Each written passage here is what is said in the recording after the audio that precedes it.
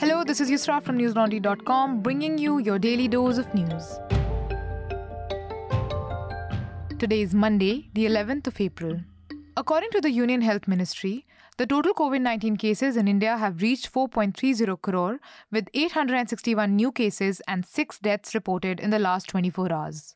The current 7-day average of COVID-19 cases in the country is 1,013 new cases every week. According to the Hindustan Times, Delhi, Haryana and Gujarat have recorded a spike in COVID-19 infections over the last week, while Delhi recorded 943 fresh COVID cases, a 26% increase from the previous week. Neighbouring Haryana witnessed a nearly 50% rise with 514 new infections. The Delhi police today filed an FIR against unidentified Akhil Bharatiya Vidyarthi Parishad members for instigating violence against Jawaharlal Nehru University students that resulted in the injuries of 6, the Times of India reported. On Sunday evening yesterday, 2 student groups clashed at the university's Kaveri hostel over allegedly serving non-vegetarian food in the mess on Ram Navami. The left-controlled JNU Students' Union and RSS-affiliated ABVP accused each other of pelting stones and injuring their members. Over 60 students are allegedly injured on both sides.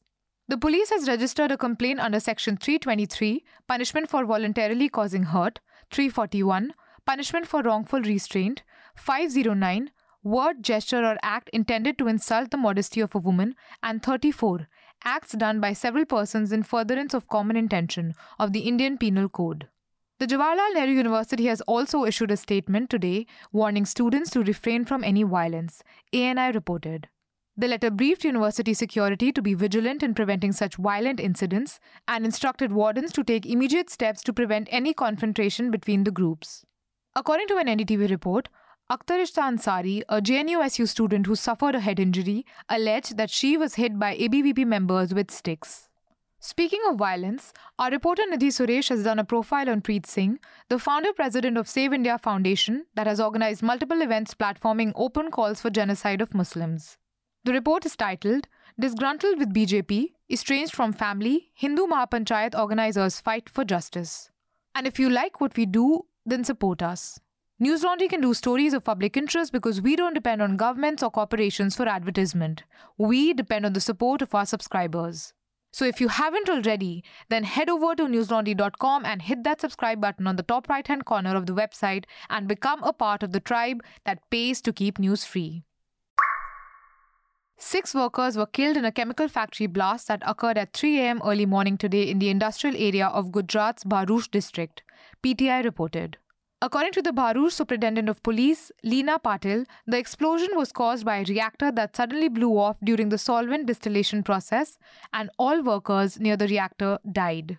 The bodies have been recovered by the police and sent for a post-mortem. The unit located in the Dahej industrial area, which is around 235 kilometers from Ahmedabad, had witnessed a similar blast in June 2020, which killed 8 workers and injured over 40 people. Prime Minister Narendra Modi has announced an ex gratia of Rs 2 lakh to the next of kin of the deceased and Rs 50,000 to the injured from the Prime Minister's National Relief Fund, ANI reported.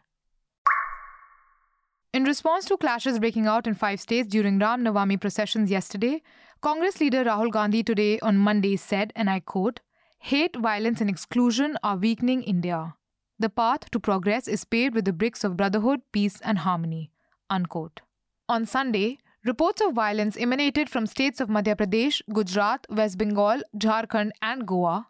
A 65-year-old man died in Gujarat's Khambat city, while several people, including police personnel, were injured in Madhya Pradesh, West Bengal and Jharkhand. A mosque was allegedly attacked in Goa, and incidents of stone pelting were reported from the state. Meanwhile, after the violence in Khargone, authorities in Madhya Pradesh have been accused of a bias because of the destruction of properties in areas with heavy Muslim populations. Other political leaders have also come out denouncing the violence, including Shiv Sena leader Priyanka Chaturvedi, who said, and I quote, "Intolerant nations look like this," unquote. And Maharashtra Minister of Tourism and Environment Aditya Thackeray, who called the violence in Jawaharlal Nehru University wrong. According to the Deoghar Deputy Commissioner, Manjunath Bhajantri, 18 out of 48 people stuck in the mid-air ropeway trolley collision in Jharkhand's Deoghar district have been rescued today, the Indian Express reported. 30 people, however, remain stranded in trolleys. Under the rescue operation being led by the Indian Armed Forces, 2 Mi-17 helicopters were deployed earlier today morning. Personnel of Indo-Tibetan Border Police, Indian Air Force, and the National Disaster Response Force have also been deployed for the rescue work. The mishap occurred on Sunday evening over the Tirkut Pahad area. Local officials have reported the death of one woman and another person who suffered serious injuries is currently being treated. Expressing grief at the accident, Chief Minister Hemant Soren said that the government was closely monitoring the situation and that relief and rescue operations were being carried out on a war footing, adding that the National Disaster Response Force and other rescue personnel were at work along with other experts. Meanwhile, former Jharkhand CM Raghubar Das accused the state government for being ineffectual, stating that it has been unable to rescue people dangling in the air for 22 hours. Das also demanded ₹1 crore compensation and government jobs for the kin of the deceased, the state to bear the treatment expense of those injured, and punishment to those guilty. Pakistan elected Muslim League Nawaz chief Shehbaz Sharif as its new Prime Minister today, Geo News reported. A day after Pakistan Tehreek-e-Insaf leader Imran Khan was ousted from the post due to a no-confidence motion, Sharif was elected through a vote in the country's National Assembly. Shehbaz Sharif is the younger brother of three-time Prime Minister Nawaz Sharif. Ahead of the vote, Khan and all lawmakers of his party tendered their resignation to the Speaker. According to Geo News, the decision was taken during a parliamentary committee chaired by Khan. Meanwhile, Dawn reported Sharif announcing that he will form the new cabinet only after consultations with his allies. Sharif was jointly nominated for the post of the country's Prime Minister by the leading opposition leaders. After the trust vote against Khan on Saturday, he promised that the new government of Pakistan would not indulge in politics of revenge. Sharif has previously served as the Chief Minister of Pakistan's Punjab province thrice in 1997, 2008 and 2013. He is the longest-serving Chief Minister of the province. Imran Khan was removed as the Prime Minister of Pakistan in the early hours of Sunday after losing a no-confidence vote in the National Assembly, becoming the first Prime Minister in the country's history to have been ousted through a no-confidence motion. 174 members in the 342-member House voted in favor of the no-trust vote. Khan accused the opposition for colluding with the United States to remove him from power because of his foreign policy decisions, while the White House denies any involvement in Pakistan's internal politics.